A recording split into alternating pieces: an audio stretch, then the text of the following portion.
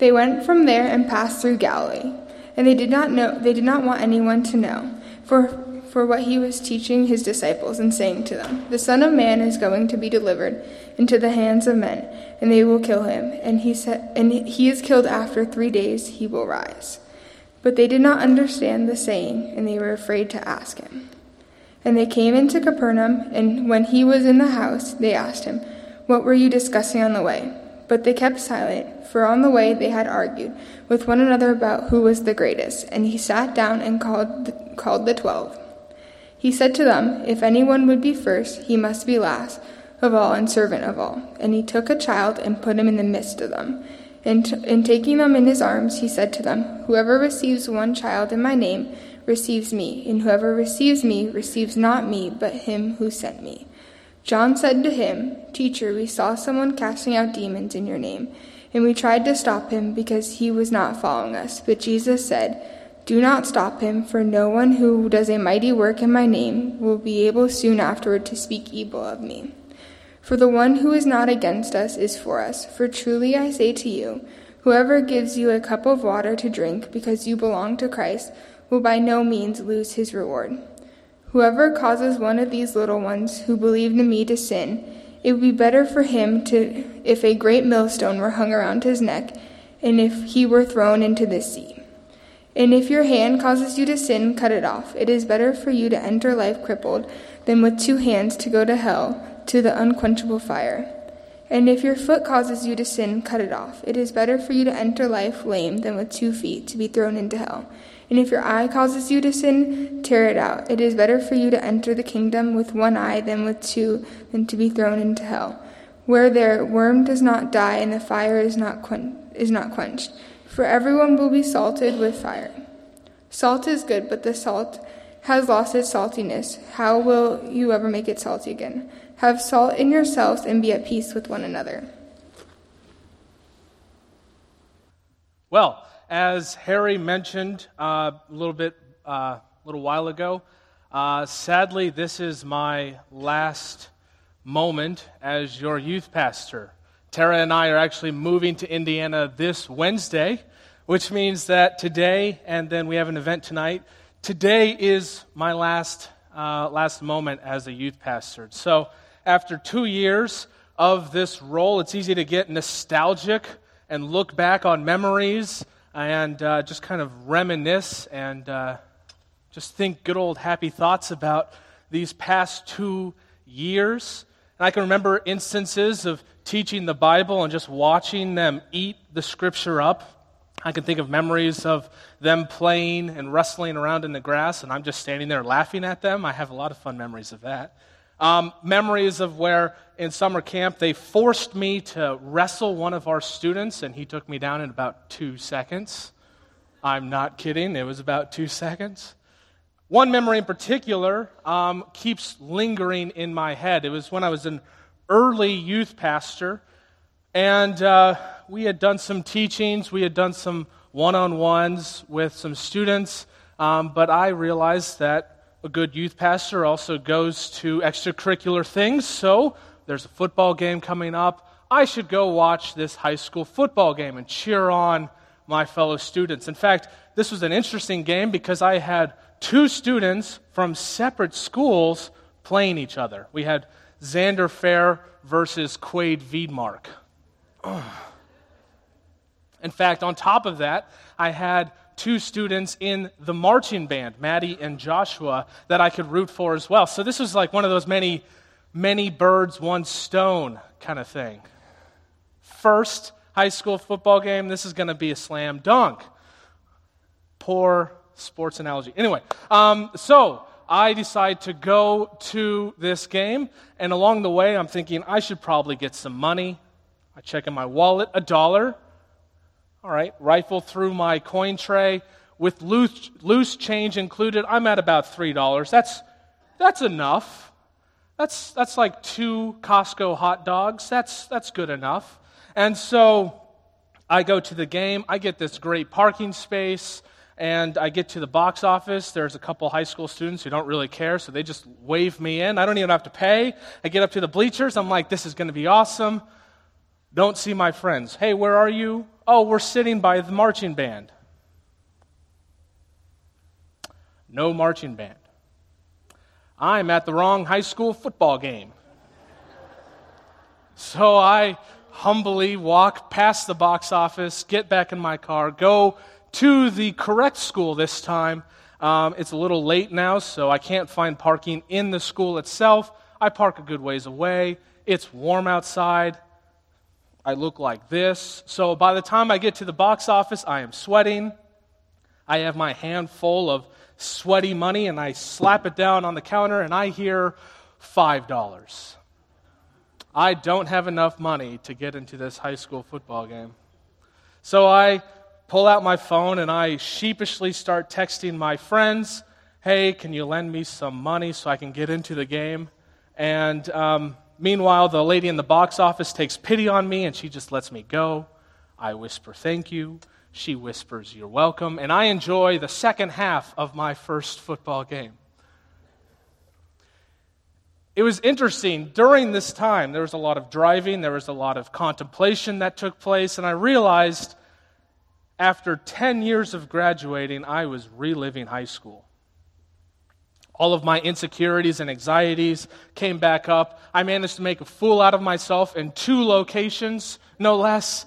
I was back in high school. And I realized as I was studying for this text that this was me. I was the disciple here.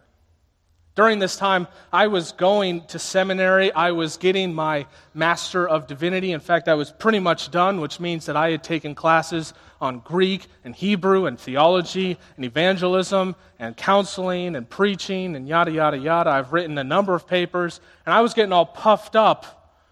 I'm pretty awesome. You know, like I got an A in Hebrew. That's not easy to do, especially when John Mean is teaching. I'm doing all right. I'm pretty good. I must be one of the best of my class. And just like this passage, God throws a group of youths in my circle. And I realized immediately then, and I've known it since, that being a pastor of this youth group would be humbling. Now, don't get me wrong, these past 2 years have been really wonderful. I have cherished my moments with you guys. I've really enjoyed watching you grow, and moreover, watching you grow thirsty and thirsty and thirsty for the Scriptures.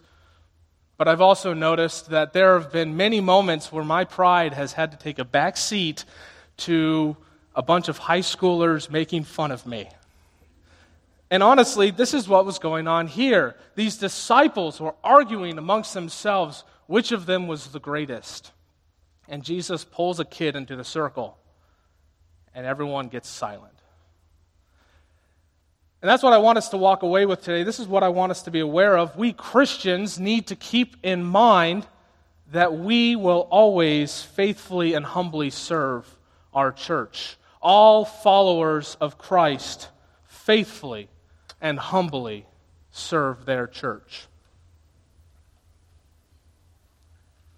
So to begin with, let's get our bearings straight with our first point and seeing who Jesus as the real Messiah is. We see in the first 3 verses that Jesus mentions for the second time in this gospel that he was going to Jerusalem for the sake of being killed and 3 days later be buried, or 3 days later be raised from the grave. Why is he repeating this? This is like the Debbie Downer of the whole gospel. Why does he keep bringing this up, that he's going to die? Well, see, Mark is really interesting because the gospel is broken up really into 2 sections. And the first half of the gospel focuses on how basically through all of these awesome things that Jesus is doing, no one gets it.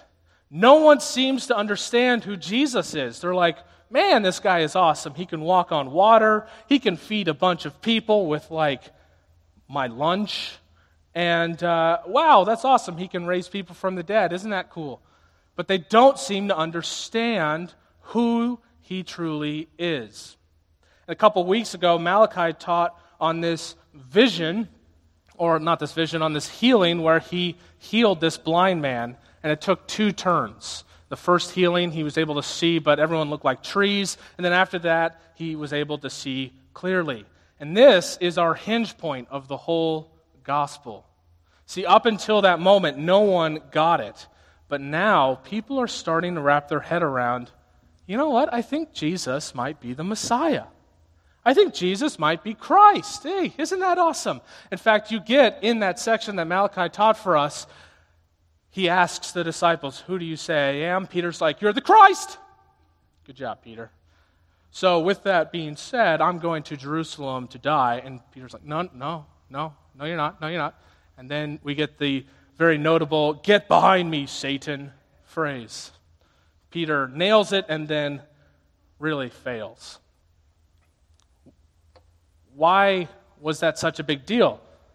Well, see, in this time, people didn't really seem to understand Messiah like we think of Messiah. When we think of Christ, we automatically go to, is the guy who died for our sins, raised from the dead. Isn't that awesome? We can have salvation with him. That's really great.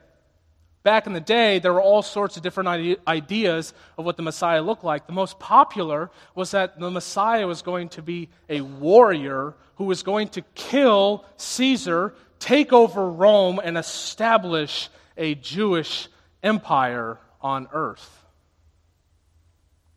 So when Peter says, you're the Christ, and Jesus is like, you're right, everyone's just like, yes, we're taking down Caesar, yes. And then he's like, also, I'm going to die. That didn't compute with their understandings. And in fact, ironically, they were thinking too small. See, Jesus didn't come to kill Caesar and take over Rome and establish a Jewish empire here on earth.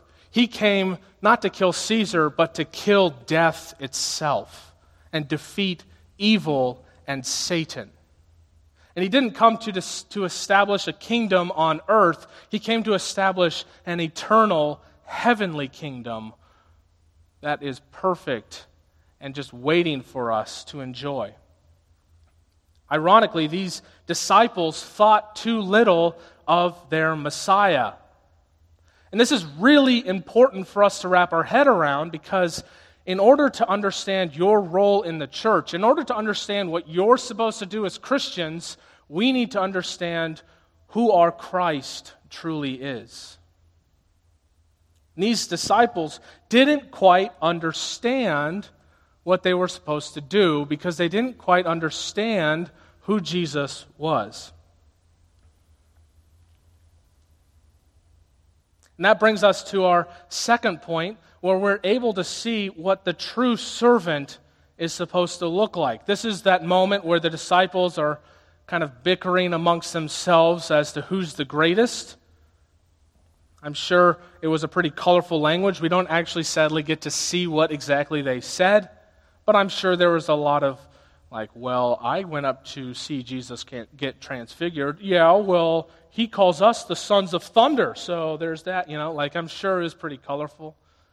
They were arguing amongst themselves as to who the best was because they simply didn't understand what it meant to be a follower of Christ. And Jesus does this really interesting thing. They're kind of puffed up and arrogant, and he brings a child in. Interesting move, Jesus. Of all things, why would you bring in a kid? Well, this culture that Jesus was in didn't really enjoy children.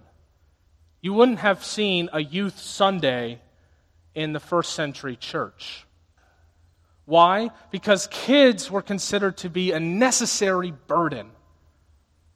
Yeah, we have to have kids to, continue our line, help us do farming work, yada, yada, take care of us when we get old and die. But they're so loud. They have so much energy. I mean, come on. Take a nap, do me a favor. I mean, that was their mentality. It's like, we need kids, but we don't really like kids. It was best that kids were seen but not heard. And Jesus then pulls a kid in the middle of this elite group of disciples, and he says, guys, you want to know who's the best? Take care of him. Which one of you thinks you're the greatest? Put this kid before your own ambition and your own pride and your own arrogance. If you can serve this child, then you're actually pretty good in the church. Wow, all right. So what we have here is Jesus is showing these disciples, if you truly want to be a leader or a member even in my church, you need to serve to the point of where you are taking care of, you are thinking of these lesser people before yourself. You're putting the needs of others before the needs of your own. When you think about it, that is humbling to realize, man, I have to think of the youth before myself. I have to think of the homeless before myself. I have to think of, I'm married now, so I have to think of my wife before myself. I can't have cereal for dinner. We have to have a real meal, you know? So, I mean, there are all these things where we are realizing we need to humble ourselves for the sake of serving in our church. And this is why it is so important to know what the Messiah really looks like. This is why Jesus keeps repeating, guys, I'm going to Jerusalem to die. We're not going to fight. We're not going to have some sort of giant war. I'm going to get executed. And this is really radical because, as Philippians 2 tells us, Jesus was really high up. He was in heaven. He is God himself. And he chose to humble himself to the point of death on the cross. And death on the cross is brutal. It's where they beat you to an inch of your life, strip you naked, and shame you. It's where all of his friends either betrayed him or abandoned him. They nailed him to this really painful piece of wood, hung him in the very hot sun, and let him get mocked by all of the Jews entering Jerusalem. Brutal death. And he humbled himself to take that for us. And then 3 days later, he rose again and ascended into heaven, and somehow he is even higher than he was before.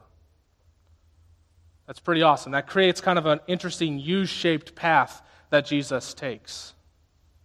Now, that provides us with two things. There's kind of these two themes carrying throughout this section. First, individually, for us, this is wonderful. His death on the cross provided a salvation for us. He died so that we can eternally live. And his raising from the grave allowed for death to no longer have a sting or no longer have power. We have eternal life, and moreover, we have a relationship with God the Father through what Jesus has done for us. That alone is fantastic. But that also shows us what we are supposed to do from here on out. Not only are we saved, that's awesome, but we now are to follow the same path that Jesus took. Naturally, we are all very prideful and boastful. We love to think of ourselves and really just raise ourselves up. We need to let go of that. We need to humble ourselves to the point of where we put others before us and serve them. And that is how our church should function, that we are very quick to serve and love those around us, that we put others before ourselves, that we humble ourselves and serve each other just like Jesus humbled himself and served us. Now, as he's teaching these disciples this lesson, John chimes in and he's just like, I have a way to make it seem like we're still doing all right. And he chimes in and explains to Jesus, yeah, but we're pretty okay, really. And this is what brings us to our third point. It shows us that John totally misunderstands what a humble follower looks like. See, in this section, in 38 to 41, he is explaining, but Jesus, we saw someone else casting out a demon, and he wasn't part of our group. And so we stopped him. We're looking out for you, Jesus. Our group only, And what we have here is that Jesus actually rebukes them, saying, why would you do that? You're hindering God by stopping this person who is serving, even though he's outside of our group. See, what John was quick to explain and quick to hang on to was this elitism that he was still in love with. He was trying to really hang on to his own prowess, his own magnificence. Yeah, but I'm one of the 12. So he wasn't one of us, so we snubbed him. We took him out, Jesus. You're welcome. We naturally get prideful in things that we put time into. We naturally strive after things that we put effort into. If you have a job, you naturally are quick to kind of make that your identity and celebrate some sort of success that you might have had in your own job. Maybe you got a promotion, maybe you made a big sale, maybe you did whatever. Celebrating, it's easy to just celebrate that. Man, I got a promotion. I got a promotion. I'm pretty valuable to this company. Things like that. Sadly, that happens within ministry as well. We very quickly turn our service in ministry to puffing ourselves up. Like I have mentioned a number of times at this point, I was a youth pastor for 2 years, and it was easy for me to think of things like we need higher numbers. We should have people bringing more and more friends. We need them to stick around after they graduate, mold the rest of their lives into wanting to stay in Trinity because I did so well in leading them.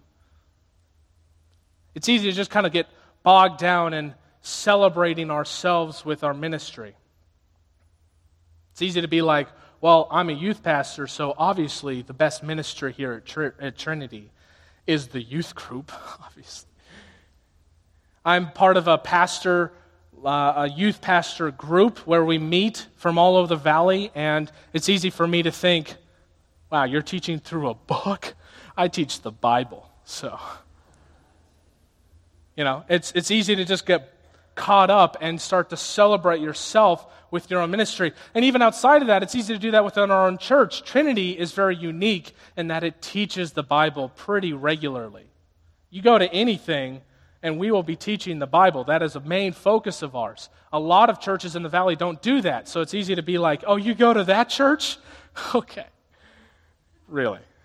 Isn't that cute? It's easy to do that with other denominations. You're Presbyterian? Okay, when you're serious about your faith, let me know, and we at Trinity would love to have you. It's easy to get caught up in that. Why? Because we quickly turn from serving God to serving ourselves. We quickly look away to serve ourselves. We quickly do whatever we need to, even if it's preaching the gospel, to be like, obviously, I preached the gospel, but I did it better than Josh. So, it's so easy to do, and that's exactly what John was doing here. Yeah, okay, serving children, that's great, Jesus, but we stopped someone else from casting out demons. Come on, give us something. He was prideful in his service. He was prideful in his being part of this 12 apostles. And so Jesus continues and explains in our fourth section why this is so important. And that brings us to our fourth point, where we see what it looks like to be a true, faithful church. Just to reignite our memories, let me read through this passage again and just let it be fresh again. Whoever causes one of these little ones, these children, who believe in me to sin, it would be better for him if a great millstone were hung around his neck and he were thrown into the sea. And if your hand causes you to sin, cut it off. It is better for you to enter life crippled than with 2 hands go to hell, to the unquenchable fire. And if your foot causes you to sin, cut it off. It is better for you to enter life lame than with 2 feet be thrown into hell. And if your eye causes you to sin, tear it out. It is better for you to enter the kingdom of God with 1 eye than with 2 eyes be thrown into hell, where their worm does not die and their fire is not quenched.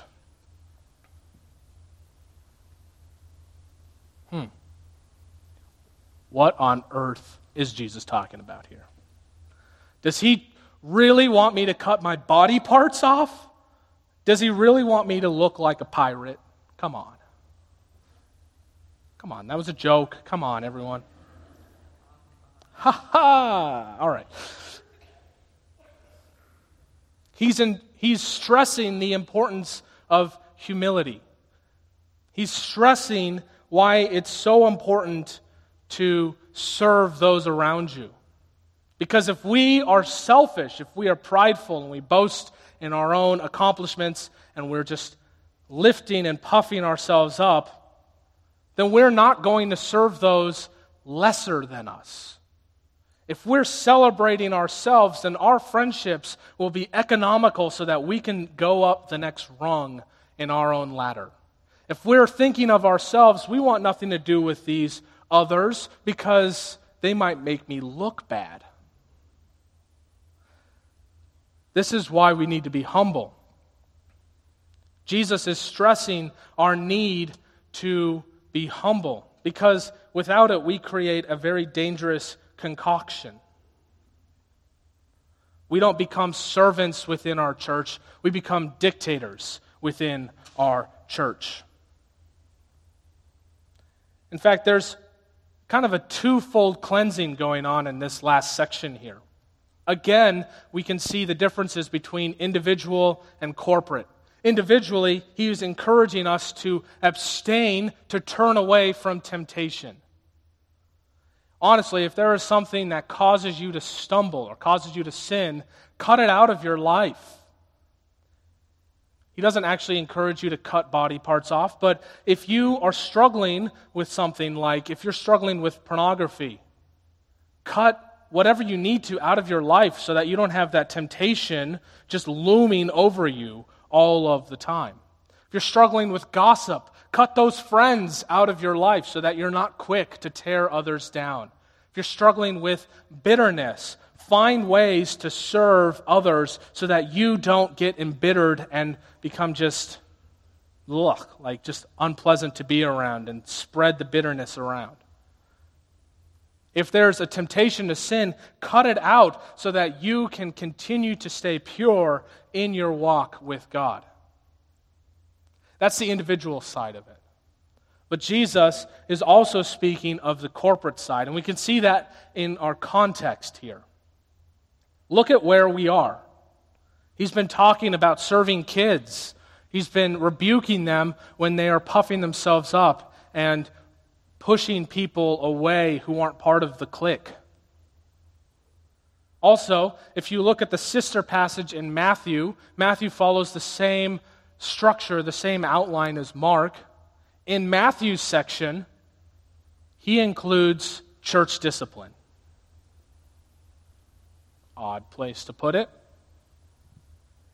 And we can even see that with the last sentence of our passage today, be at peace with one another. So how does this pertain to the church? Well, see, Paul calls the church the body. He does this on a number of occasions, and it's a really interesting, beautiful metaphor of what the church is. It makes it so that each of us are body parts that perform a specific function for the church. So if you're an eye, you have a very specific function. If you're a hand, you have a very specific function. If you're a foot, you have a very specific function. If you're a knee, whatever it might be. We each have our own roles within the church. And what you don't want a bunch of eyes so that you're like Mike Wazowski or something. You want to have different body parts so that it complements and creates a whole body. And what he's talking about here is if there is someone who is performing a specific role in your church, let's say they make a great hand, whatever that might look like, but they are bitter and they are spreading sin and they're just spreading it around like a poison within the church. Our culture says, you know what, you be you. Let's just tolerate and love those around us no matter what. Just, I don't agree with him, but it's okay. The reality is, though, is if you just leave it the way it is, that person will spread sin throughout the whole body, and it will spread like a cancer. If you want to keep your body, your church, pure, you have to cut that hand off. You have to cast that wicked person out of your church. Not because we're trying to be elitist, not because we're just like, you're not cool, but because if we leave it untouched, that sin will spread throughout the whole body. And it will hinder our ability to glorify and worship God. So what we have here is Mark is telling us that if we have someone in our church who is corroding the church away through selfish desires, we as a church are obligated to stand up and say, no, you don't do that. And if need be, get to the point of where we cast them out of our church. Why? So that the rest of our body can fully worship God.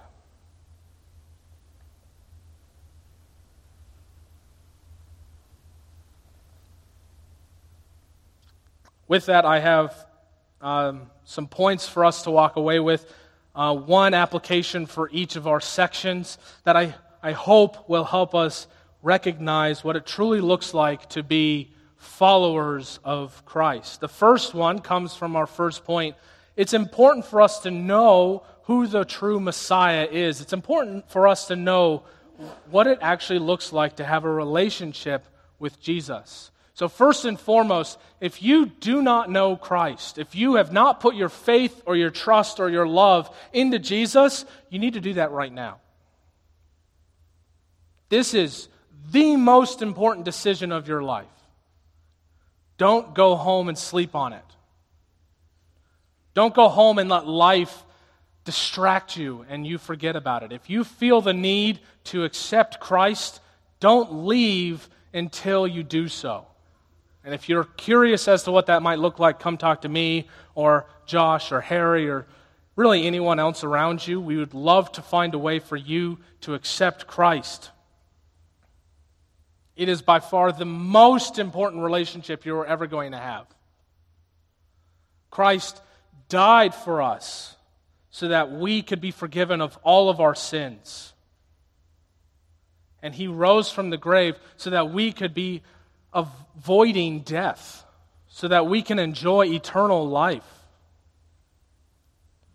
It doesn't require any kind of action on our own. It doesn't require any kind of work on our own. It's simply a free gift that He offers to us. Do you want to have eternal life and have a relationship with God the Father, the creator of the universe? Yes or no? Because if it's a yes, then what are you waiting for? And if it's a no, then why? What are you waiting for? Accept. Just accept. Secondly, though, it's important for us to know what Jesus looks like. It's easy for us to have relationships with Him to get caught up in kind of watering Jesus down. Jesus, He was a great teacher. But I'm not really into any of that spiritual stuff, so I'll read through His lessons and I'll try to apply it to my life, but I'll leave it at that. I don't need to pray or anything. That's weird. Or, Jesus is my friend. He's a good buddy. He accepts me for who I am, even though I have a crippling drug or drinking problem. He's fine with it. He's a good guy. That's not right. That's incorrect. That's misunderstanding who Jesus is. We need to understand fully what our Messiah truly is. Otherwise, we'll be like these disciples who misunderstand our role as Christians. And that brings me to my second application of how we must follow the path of humility that Jesus paves for us. He came and He died for us. He left heaven in order to dwell with us pitiful humans. If He's willing to do that, then I should be willing as a Christian to let go of my pride and my arrogance and just deflate a little bit so that I can serve those around me. If Jesus was willing to humble Himself as much as you could humble yourself for me, then I should be willing to have a conversation with someone that I would normally avoid. That I should be willing to want to serve someone in the church. That I should be willing to not only like, hey, nice to meet you, I'm Tom, and then ignore them, but pursue them week after week. Hey, how have you been? Can we get coffee sometime this week? I just want to get to know you. I want you to feel welcome here at this church. We should be willing to do that. And fair warning, it causes humility. It causes us to set our own desires and our own arrogance aside and be willing to get uncomfortable. But Jesus did that, which means that we should do that as well. And that brings me to my third point, which is that we should avoid elitism. It's easy to get caught up in, well, Trinity is the best church, so if you don't go to any other church, you're probably not a Christian. Or, oh, you're in the youth? Well, okay, you guys aren't Christians yet. Wait until you graduate high school. It's easy to get caught up in stuff like that. But notice what happens with John. He gets caught up in, well, you're not part of our clique, so you're just an outsider. Good thing we stopped you. And Jesus rebukes him. It's the same for us. If we get caught up elevating Trinity or elevating ourselves or our ministry, we're not humbly serving those around us.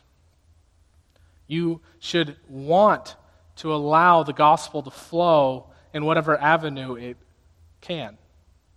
So if you have a friend who's going to a church that you might not agree with, that's fine.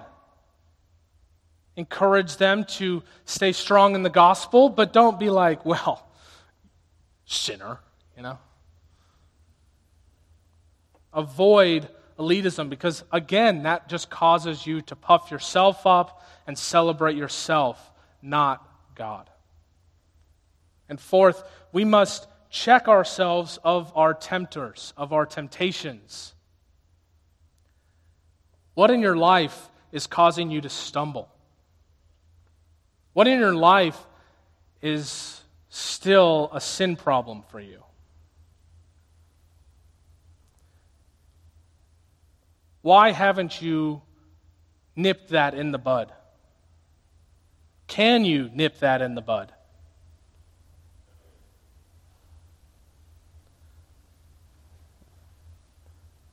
We can't let go of sin on our own. We need the help of God and the Holy Spirit to convict us and pull that poison out of us like a snake wound. But that also calls for discipline on our case.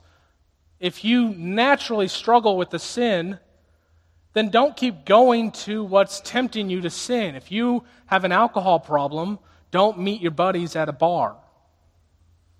If you have a gambling problem, don't go hang out in talking sticks or whatever that is.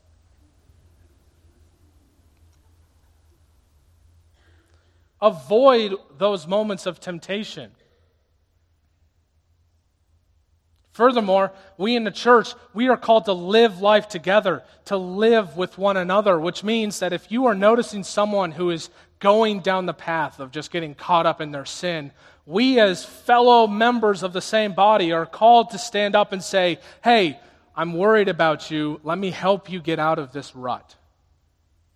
Hey, can I be some sort of accountability for you? Hey, I notice you're really struggling. Can we go hang out so we can get your mind off of this? Let me pray for you constantly. Just be honest with them. Again, it causes you to be in an awkward situation, but if you are willing to serve your fellow brothers and sisters in that way, you are going to keep this church, this body, pure. Encourage one another, and if need be, speak truth to them. Say, hey, I'm worried about your soul right now. It's an awkward conversation, but it's necessary. Let me close with one other observation I had. Notice in this passage how much attention is spent towards serving. The first 3 verses of this whole passage speaks about the relationship with Jesus. Everything after that talks about how we are then to serve in the church.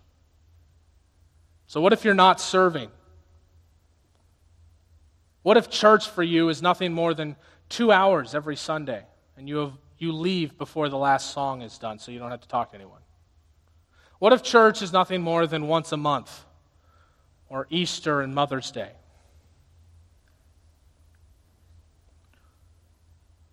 What if you faithfully attend church, but you show no interest in serving or giving of your money?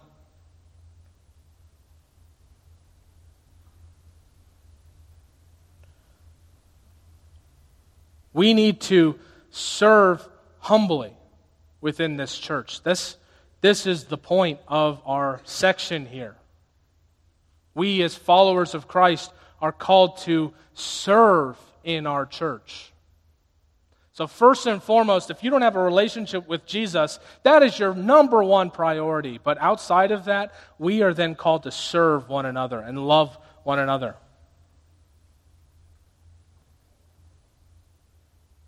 It makes no sense for you to love God the Father and hate God's family. We need to serve one another and love one another. And it just so happens that this is about kids in our midst. Our children's ministry desperately needs help. Maybe you're like, I'm not good with kids or whatever. That's fine. We're going to do a background check so everyone's safe. But outside of that, you're good. You're set. We have SAF coming up. This is where we have tons of kids here for the whole week. Wonderful opportunity for you to serve. These are ways for you to get your feet in the door. Let me encourage, if you're not good with kids, that's fine, but let me encourage you to find a way to serve and love one another.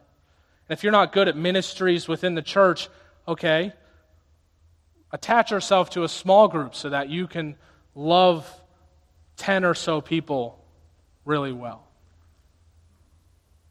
Why? Because this is what we are called to do. We are called to live Christianity out corporately, not individually. We are to have first and foremost that love with God, but then immediately after that love with one another. So if you're not serving, I encourage you to find a way to serve. Let's pray.